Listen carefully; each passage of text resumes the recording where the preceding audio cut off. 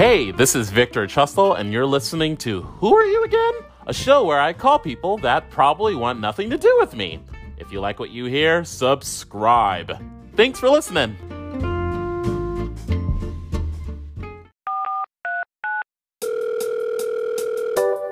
Phone ringing off the hook, got me a little shook. Who's on the line? And is this a sign? Call it what you want, call me when you want, call me what you want, just don't call it too soon. Who are you again? Asking for a friend, I remember you if you remember me too. Hello, and welcome to Who Are You Again? Where I have phone calls with people who wouldn't bother to talk to me otherwise. Today, I'll be speaking with someone who used to literally hide under my bed in college. He's a big fan of Purple and Gold. He's probably the biggest fan of Charmed. And I'm talking about the OG one with Alyssa Milano and Shannon Doherty. So, the real one. He's funny. He's unapologetic. And now he's armed with the gun. Josh, how's it going? Hello. First off, let's correct your intro real quick because you left out Holly Marie Combs and that Charm trio and Rose McGowan. And they are just as equally as important as Shannon and Alyssa. So let's put them in there. Holly Marie, who? Okay. Do you remember we used to talk about that? We're not going to do that. I would... We're not going to do that. I think she was the forgettable one. Oh my God. I think that she was... No. She was the best actress out of that entire series. She carried that show for 8 seasons. Where is she now? Okay. She's raising her sons. She's got 3 kids of her own, okay? She needed that show, but who am I to talk? The shade. So for everyone listening, this is probably, I think, the 6th time or 7th time that we've done this. Yes, because you can't get your shit together. It's because Josh doesn't have an iPhone. Okay, that's what we're not going to do. And which Josh, by the way, the new iPhone was just announced. So I hope you're able to get your hands on that new technology. Listen, it's not about being able to. It's about not wanting to. Although I may get the new Samsung S20 or whatever they just came out with. But I refuse to join the iPhone cult. I'm not sipping that apple juice. What is apple juice?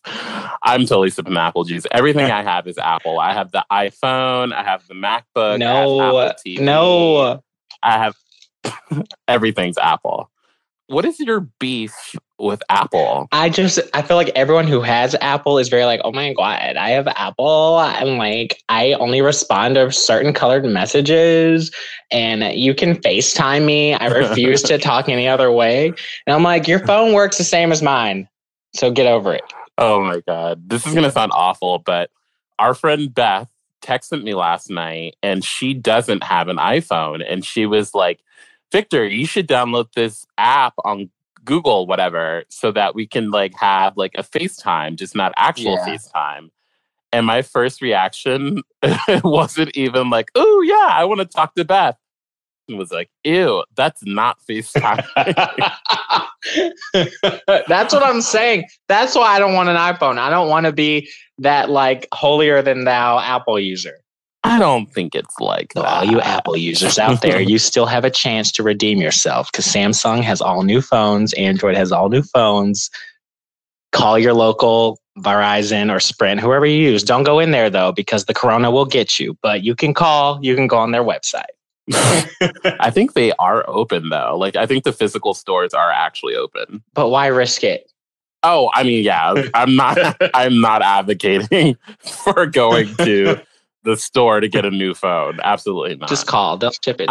Or they'll have like roadside pickup, which I hear a lot of businesses are actually doing. Which is so weird that all these businesses are doing stuff like that. It's like modern day drug deals, you know? Like it's so strange to me. It really is. Did you see on Instagram, my friend Owen, he dropped off hand sanitizer. I think it was like last week or the week before. Of course, we were just joking around, but it totally felt like a drug deal because he was slipping it through the top of his window. And I was like very carefully reaching to grab it. Yeah, what a crazy time. Yes. So, what does life look like for you right now during this pandemic in North Carolina? Because I know you're in North Carolina. Yes. What does life look like for you? Because as I said earlier in the intro, Josh is armed with a gun. Bang, and bang. I didn't just say that for fun. Bang, bang. I didn't just say that for funsies. I actually said that because Josh works as a police officer. Yo, whoop whoop.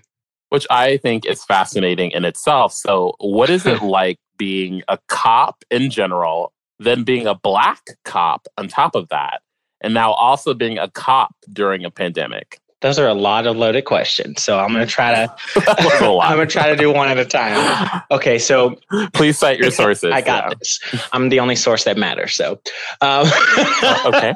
No, honestly, being a police officer in general is a lot like being in a fraternity. You know, it's a lot like Greek life as That's far as scary. like going through police academy or rookie school, whatever you call it. It's a lot like going through a pledge week or a pledge period.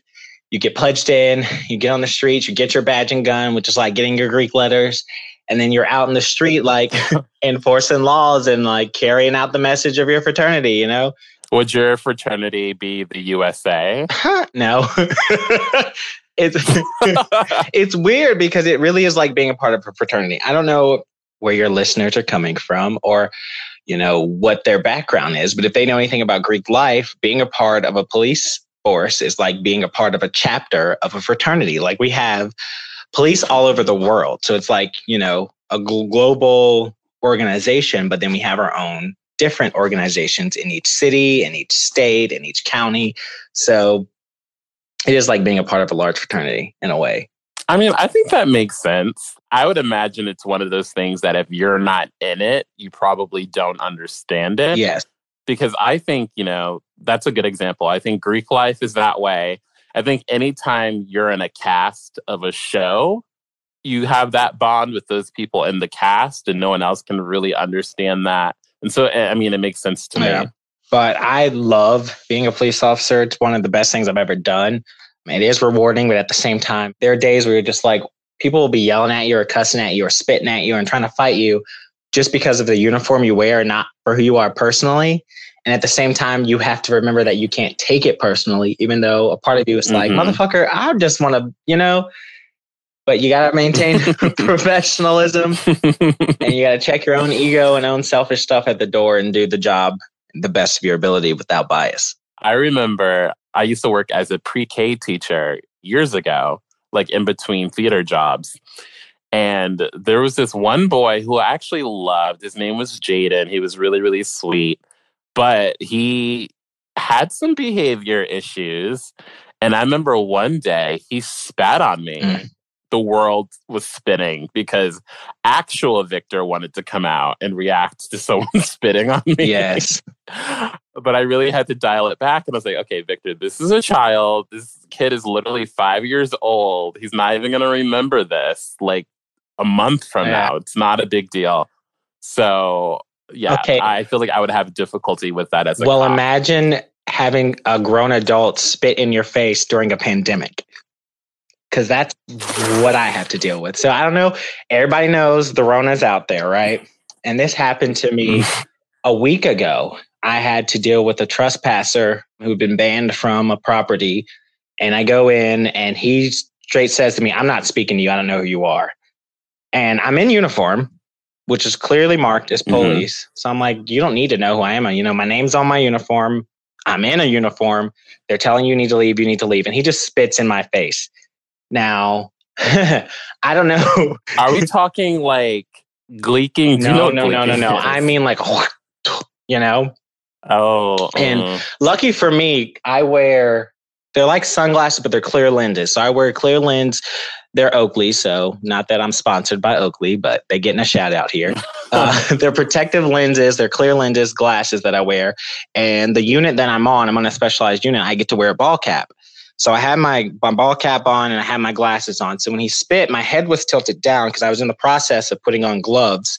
And so a lot of his saliva projectile, I'm going to try to keep it classy, got on my glasses and my hat. But still, just in normal circumstances, if someone spits in your face, you're already like 0 to 100. But then to have it happen during a global pandemic, you're like, okay, now the stakes are really raised. So that's the stuff that we're dealing with, law enforcement. And that's not even like the worst of it, honestly. It's not. I trying to fathom that. So is this like a daily sort of thing that you have to deal with on a normal basis, you would say?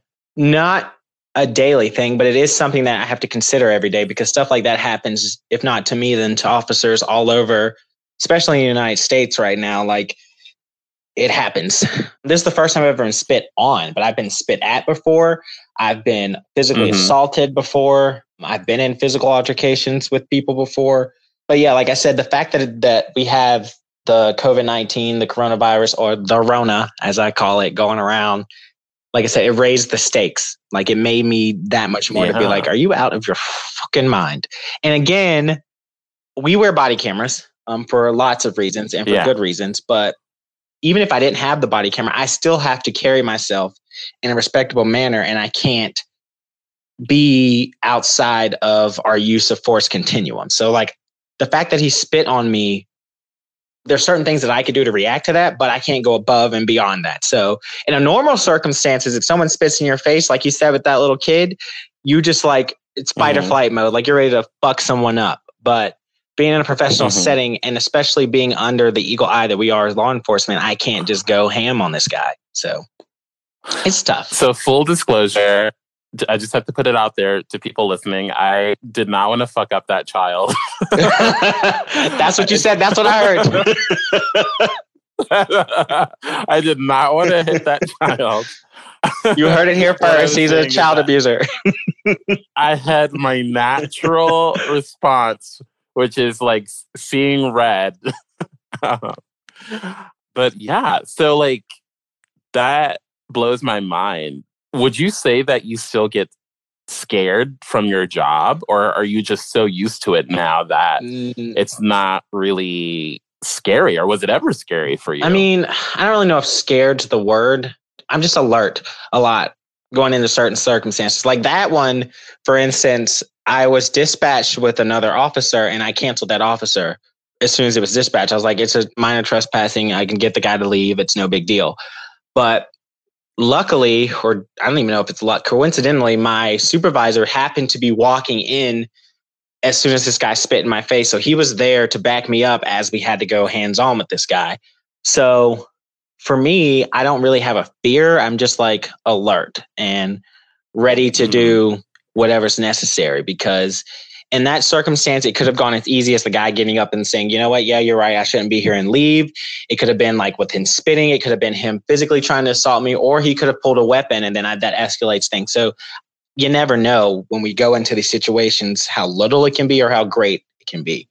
But I do think that if you go in with fear, you're not doing your job the way that it needs to be done, because your fear is going to hinder you from acting accordingly. And that's why, ladies and gentlemen, you will never ever see me as a police officer. I think so. Josh and I haven't seen each other, I know, in at least, I think, 2 years or so. Yeah, it'll be 2 years. I think this is October. It'll be 2 years. Yeah, because we saw each other at homecoming at Emory, right? Probably. But I think I remember telling you, like, I would be absolutely the worst cop ever. It would just be, wouldn't want to go anywhere. I'd be so afraid every single day. They would be like, Victor, you have to go into the house. And I'm like, oh, I don't know. Like, I don't think so. So I can commend anyone that is able to do it. And bravo to you, because I couldn't. And it totally makes sense that you can. I feel like your personality and how I know you, it makes sense that you would go into a profession like that, because I feel like you've always been a very bold person and kind of fearless. I mean, everyone has fears, don't get me wrong, but I feel like you don't let your fears hold you back. Would you agree? Yes, and I feel like you have to have that quality to be in law enforcement in some way. Yeah. So we've both been out of college for at least like 7 years on my part and 8 years on your part. But speaking of like being a cop, you weren't always, a cop, and we used to do theater together in college. Once upon a time. So do you think your life is what you expected it to be, or has it turned out differently? I don't think I ever imagined my life looking the way it does right now in a lot of ways, but I don't know. What do you think? It's weird because growing up my entire life, I always thought, okay, I want to write, I want to act, or I would be a police officer. Like police officer has always been, I call it my parachute job, because I felt like no matter what, if I was free falling, I could use a parachute and it would catch me. And that's how I felt about law enforcement. I was like, no matter what, I can try to get into this profession. If I succeeded it, it's what I'm going to do. And I ended up being what happened. And I have no regrets about it working that way, especially since graduating college. I knew from day one, I was like, I don't want to do theater professionally ever again in my life. This is not something I want to do. It's fun. And I would love, even now, I would love if I had the time to get into it as a hobby or on the side or just for fun, like doing some kind of community theater or something. But professionally, I couldn't do it. It's too competitive and you have to travel everywhere. It's too much for me. Yeah, I really miss it, but it's weird. I don't miss it in the sense of, oh God, like my life is awful if I don't do it. Because I went into theater after we graduated from college. I performed for like 4 or 5 years. And I loved those years. And I had a lot of fun traveling and a lot of times, a lot of fun meeting new people and other actors, et cetera, et cetera.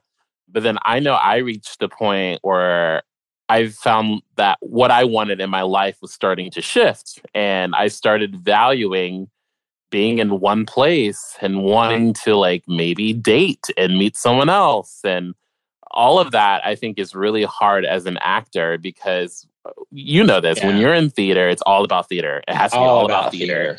All about theater. And it's like, fuck your personal life, fuck this, theater. And that aspect of it, I didn't like. I was like, I'm not a robot. I want to have friends. I had friends, but I wanted to have friends in one place. And I wanted to really kind of plant my roots somewhere. And I think being an actor and being able to do all of those things sometime is a tug of war. I also didn't like how competitive acting world is in the theater world and how like some people were willing to like metaphorically slit someone's throat to get a role. And that's not the type of person I am. Like I've never been super competitive in that aspect. Like that's why I didn't play sports or any of that stuff, because as soon as it got too competitive, I was like, all right, I'm out. This is not fun anymore. I don't want to do it. So for me, it was all about the fun of theater and enjoyment. And then like the more I learned about the world of theater, the more that we were trained in certain aspects and stuff. For me, it took a lot of the fun out of it. And it just became like very cutthroat. And I didn't like that. Yeah, I definitely feel that. So like, what would you say are the biggest differences between yourself in college and yourself now? I probably have a lot more patience now than I had in college. And I also express myself in better ways now than I did then. Let's talk about Josh's temper in college. I had a great temper. I don't know what you mean. Oh, yeah. I will say one of my personal accomplishments, which a lot of people can't say, is that I probably had a visit to the dean's office every year while I was in college. That's like a personal achievement. Did you really? I did. For one reason or the other, I made my way to the dean's office once a year while I was at Emory. Was it Pam? Yes. Oh my God. Yeah, I'm sure every time I came in her office, she was probably like, this guy.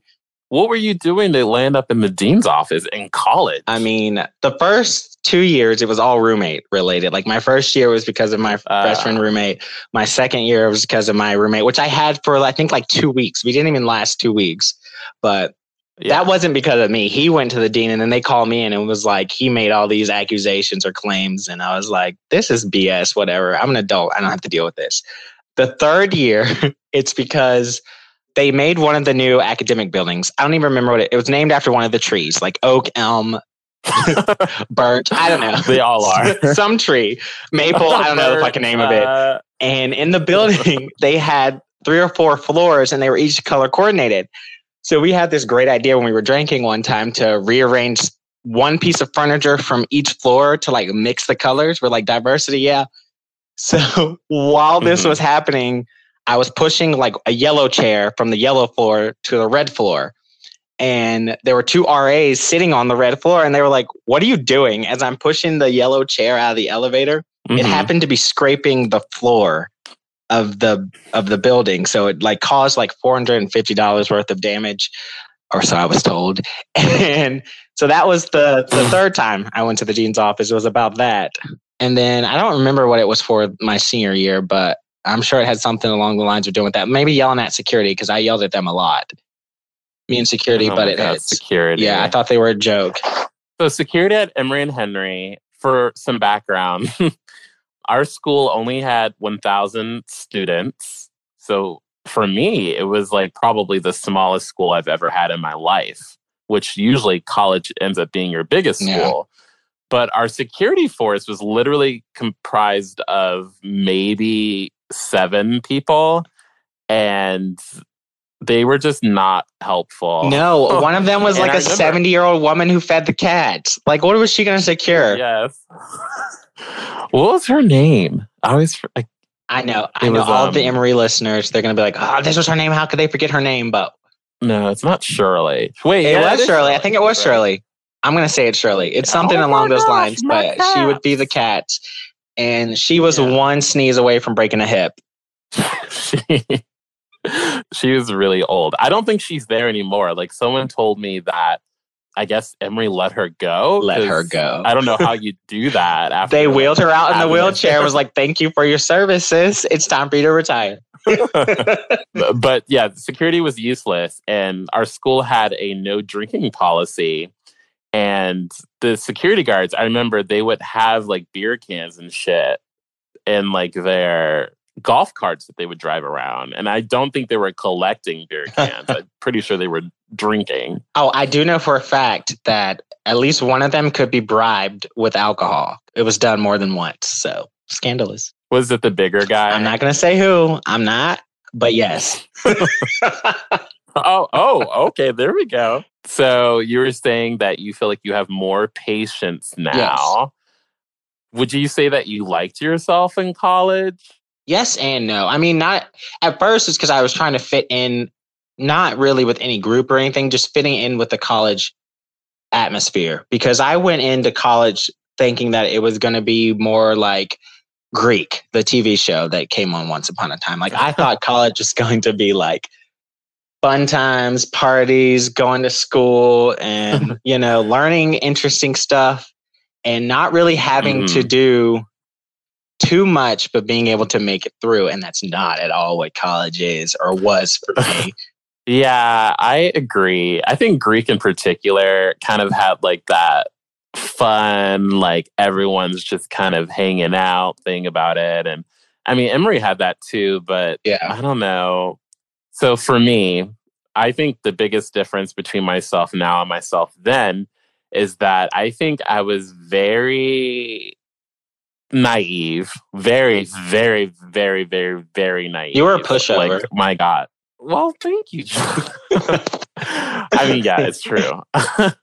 I was a pushover, and I was easy to convince, and I had very little confidence. So, now when I beat myself up, I just have to remember how little confidence I had then. I remember you used to say that I was so mean to you, but for me, I wasn't being mean to you. I was like, no, you need to stand up for yourself. You need to say this. You need to do this.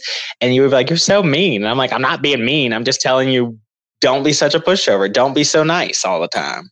Yeah, I was definitely a pushover. And I think now I'm a lot less naive and I'm a lot more aware of other people and their intentions. But in terms of like liking myself in college, I think I did like myself then, but in retrospect, I feel like I was very kind of not closed-minded, but uptight. Yeah. And I wish I would have had a little bit more fun in college. I mean, you and I spoke about like all the parties and like sometimes I think college had too much social going on all the time. But I wish I would have learned to relax because I feel like every day in college for me felt like there was going on. If it wasn't Greek life, it was like me having some sort of situation with a boy. It was always a boy. And years later, I can only recall, always. I can only recall maybe a handful of the experiences I had with boys then. But yeah. Like Saprizzi? It's weird. Oh. No. Saprizzi. No. So what do you think like the most important aspect you took from college into your adult life? Oh my God. From like an education perspective Just or in anything. general? Because like for me, I feel like college taught me to be more social and to be able to adapt to different people in different situations. And that definitely helps with the career path that I have now in that aspect. But I think that if I hadn't have gone to college, I wouldn't be so open to other people and other people's views and like being able to jump into any situation and being like, okay, this is what we're going to do. This is what needs to be done. I agree with that, actually. And I think that's something I struggled with like freshman year of undergrad. Because growing up, I was always the person that always had like my core, like good 3 solid friends. Mm-hmm. And I think going into college, I was expecting it would be the same thing. I was like, all right, I'm going to have my core, like 3 or 4 people. And life is just not that way. Yeah. And in college, I made really close friendships with certain people like, Brian. But I definitely think I became more well-rounded. I was able to branch out and meet and talk with a lot more people than I would have before in high school. Mm-hmm. So I guess that probably had the biggest impact on me. Yeah. If you could change anything about your time, what would you change and why? I probably would have taken my classes and education part of college more seriously because there's a lot of classes and stuff that I took that I don't remember at all. I remember the general ideas. Like I took a linguistics class, which I feel like was useful. Any of the acting classes have been very useful. Like I had a intro to discrete math class, which I have no idea what the hell that was. To this day, I don't know what I learned in that class. I don't know how I made it through that class. And I don't even know what discrete math is. So I keep forgetting to Google what discrete math is. I don't know. Like I said, it's so discrete, you don't know what it is. But like, I don't know. I took that class in college. I took Spanish. I don't know a lick of Spanish. So yeah, I just wish I would have taken the education part more seriously, especially since I didn't have to pay for any of it. So it would have, been nice. Right. Ugh, fuck you. Yeah, I was a Bonner Scholar and an Irene Ryan Scholarship recipient, which to this day, I don't know who the hell she is, but thank you, Irene. Thanks, Irene. Hopefully Irene can take care of Rona. Get rid of Rona. Right. Get rid of the Rona. And I'm officially calling it the Rona. Here's why. Because people call the flu, and that ain't that bitch's name. It's influenza. So if the flu can get a cute little nickname, so can the Rona. So the Rona. Feel bad for anyone out there whose name is Rona. But chances are if your name's Rona, you're probably like 75 years old. Yeah. Every time I say Rona, I think of Rona Peretti. I think that was her name. It was the character in 25th Annual Putnam County Spelling Bee. You know what I'm talking about? Mary Sheridan's old role. Yes. To this day, I still listen to 2 songs from that show. And that is Pandemonium and the I Love You song. Literally, I listen to them, if not once a day, at least once a week. And that's not an exaggeration or a joke. I listen to them every now and then. I was listening to Pippin recently, which you weren't in because you had graduated, but I don't know. I went down this like spiral on Spotify where I was like, I want to listen to musical theater. Yeah. And so I listened to Pippin. I love Pippin so much. I don't even know anything about Pippin. I don't know Pippin. I'm trying to think if I could change any aspect of my time in college. So this is about to get real deep. Get ready. Get deep. I got my shovel. I got my shovel. I, for years, have had really conflicting opinions about Greek life. What do you mean? What do you were the most Greek. We were one of the most Greek people I know. You were in a fraternity, a sorority, and a co-ed honor society. Like you were Greek to the T. I know. I was full on Greek. And to the point where literally I was like, making jokes about other people's groups. And, like I was that person. Give your heart and your kisses to the Lord. Delta Phi. I love Delta Phi. Shout out to Delta Phi. Josh. You wish you had a nickel. You wish you had a dime. That's right. You wish you had a pie cap to love you all the time. No, I wasn't going to finish it with the way I would have said it because Ow. I don't want to throw shade. Okay. Throw your Ow. shade. But anyway, I don't know. Like, I have nothing against Greek life, obviously, but I had conflicting opinions about my time in Greek life because I pledged my freshman year. I pledged Theta Chi Epsilon my second semester of college. Green is and great. so I was barely. I said green is great. Green is great. Actually, I really don't like green, but I agree with that phrase. I don't like green. But I pledged my freshman year and I was barely 19 years old. And so I look back and I'm like, damn, I was like literally a child. And through my 4 years, there was such a transformation within my group. And there was just a lot that transpired. And, you know, there was a lot of drama. Emory always had a lot of drama. And that took a toll on me. And then I don't know. I just felt in some instances like I didn't fit in with my own group. Yeah. Probably starting towards the end of my sophomore year. And that was really hard for me because, I don't know, like it became my life at Emory. And so I was like, well, I don't really fit in my own life. That kind of sucks. Yeah. Over the years, I've had to do a lot of reconciling with myself and like really trying to not hate on my Greek-like experience because I don't know, we were all so young and whatever issues I had with other people then, I hope that they're not issues now. And I don't know. Yeah, that's one of the things I think back about, especially with Greek life, is that there was so much drama and everybody took everything so seriously as it pertained to Greek life.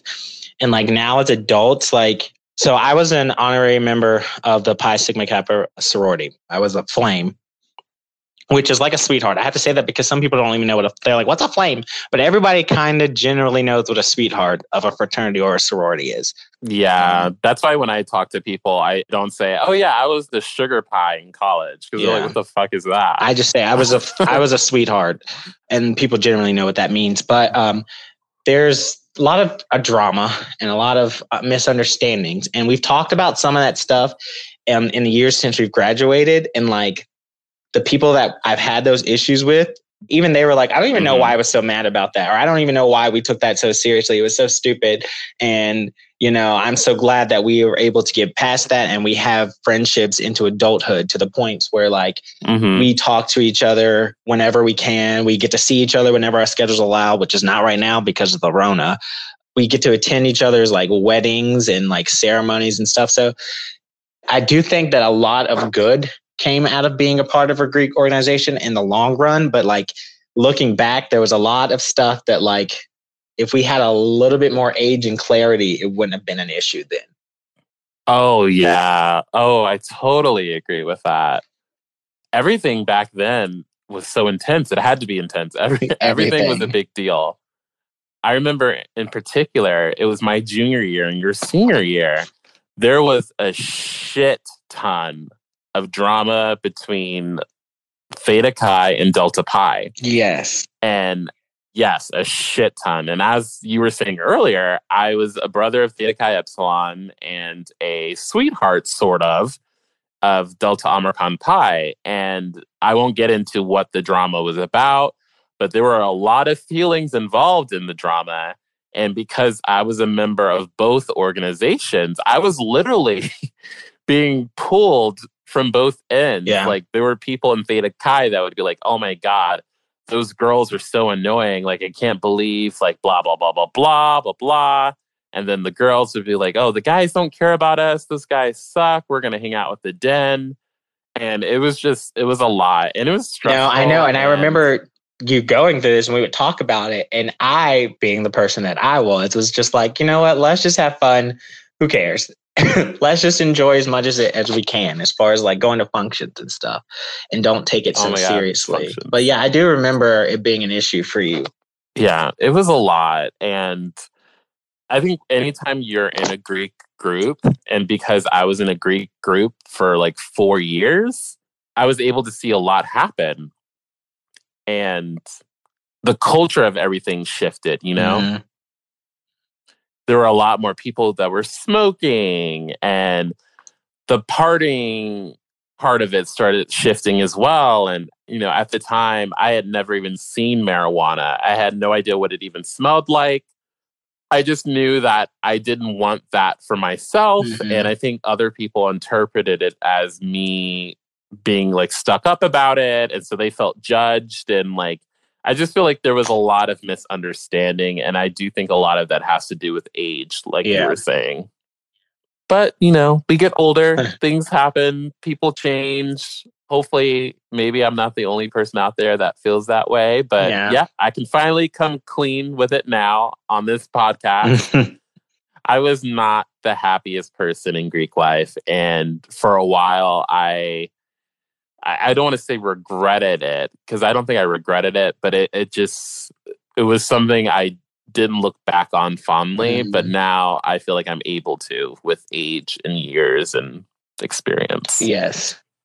And one of the things, I don't know if you can speak on this, but I saw from the outside and from being kind of on the inside, because I was friends with a lot of people outside of PiCap and other Greek organizations. Like, I had really good friends. Like, one of my best friends ever was a Delta Pi.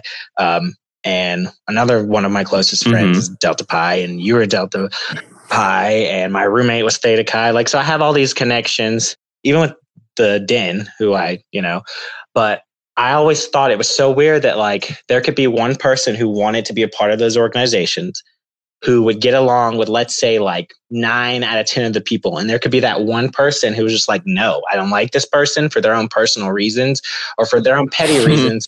And then that person was robbed of an opportunity to be a part of something because of 1 or 2 people's opinions of them. And I always thought that was so unfair and so childish. Yeah. The whole blackball experience, and God, what looking back at those, so Greek groups will go through these things called black balls. Black balls? Yeah. This sounds so gross. It sounds so gross. I was like, black balls. Yeah, it's part of the bid process. It's like imitations, I guess, to make it less gross and more simplified. Like, you would invite people into your group and they would vote essentially on who they would allow in or not. That's what blackball process is, correct? Yes, that's what it was. And usually, at least for us, I think with some groups, they would do their blackballs in like literally 10 minutes.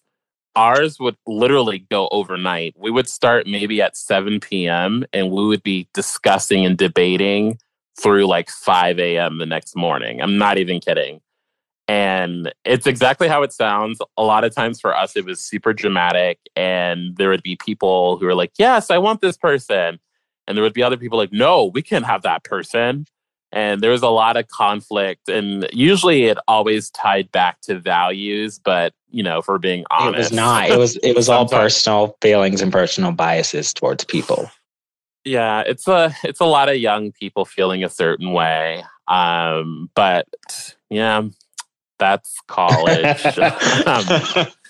But my last question for you, and it's something I ask everyone that comes on the show, but if you could call anyone from your past, who would you call and why?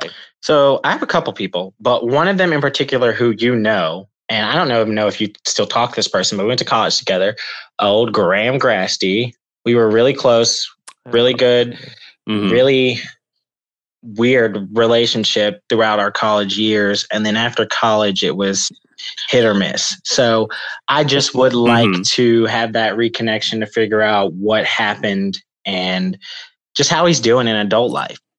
And I saw this quote recently, and I don't know who the hell said it. So if you know this person, or you know who the quote is, let me know. But the quote was like, I'm mature enough to wish the best of people I no longer talk with, but real enough to mean it. And so like, I'm mature enough to know that you're going to lose people as you get older, but I'm also mature enough to know that like, even if I don't talk to them, I wish that they're having the best with wherever they are in life. So I love that. Yeah.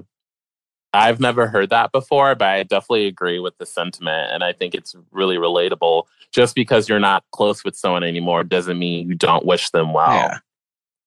And I think a lot of people think Yeah, that just because you don't talk to them, like you're hating on them, or you're like looking into their life, waiting for something to go bad. I don't feel that way about people I don't talk to anymore. I'm like, yeah, I don't know why we don't talk, but I still wish nothing but the best for you, you know? I love those friendships where you can go months or sometimes even years without talking. But then when you do talk, it's like you're picking right up where you left off. And I think that's ideal. But I love that answer. And I've always had a lot of love for Graham. I know I'm always telling Anna Bailey, I'm like, I love Graham. I miss Graham. And coincidentally, I actually spoke to him, I want to say last week, briefly. Really? Because I'm convinced he's like living in a cave somewhere with no cell phone or internet capabilities. Well, Graham's always been hard to reach. He was just easier to reach before because we were living in the same place. But you should reconnect with him. I'm sure he would enjoy like saying hi and being able to talk. I have one last question for you, though. Now that you have this podcast going, what are you going to call your listeners? You've got to have a name for them. You got to have something. Oh my God. What am I going to call them? You need it. So the name of the podcast is Who Are You Again? So I can't call them Who because it sounds like horse, actually. What up, horse? What up, horse? I mean, I could do that, but I'd rather not. Againers? Agains? I need you to ponder on it and come up with a name for your listeners because they need names. If they're going to take the time to listen to you, they need a name. Them the rules. That's true. Yeah. My go-to phrase has just been, for anyone who's listening. Whoever you are. Whoever you are. Yeah, I will think about that. But Josh, I wanted to thank you so much for coming on this show. I had a lot of fun, even though we had to record this about 9 times. It worked, I think. I think it worked. I hope you get an iPhone. Oh, no, that won't happen. It's not going to happen. I'm just tired of seeing that green bubble, that green text bubble. Sorry, not sorry. I'm not ever getting an iPhone. Oh my God. If you send me an iPhone, I will record it me like destroying it with my Android and send it to you. Oh, fuck no. Who's got the money to send you an iPhone? No, thank you. All right, Josh. Well, have a good evening, and I will talk to you soon. Don't let the Rona get you. Phone ringing off the hook, got me a little shook. Who's on the line?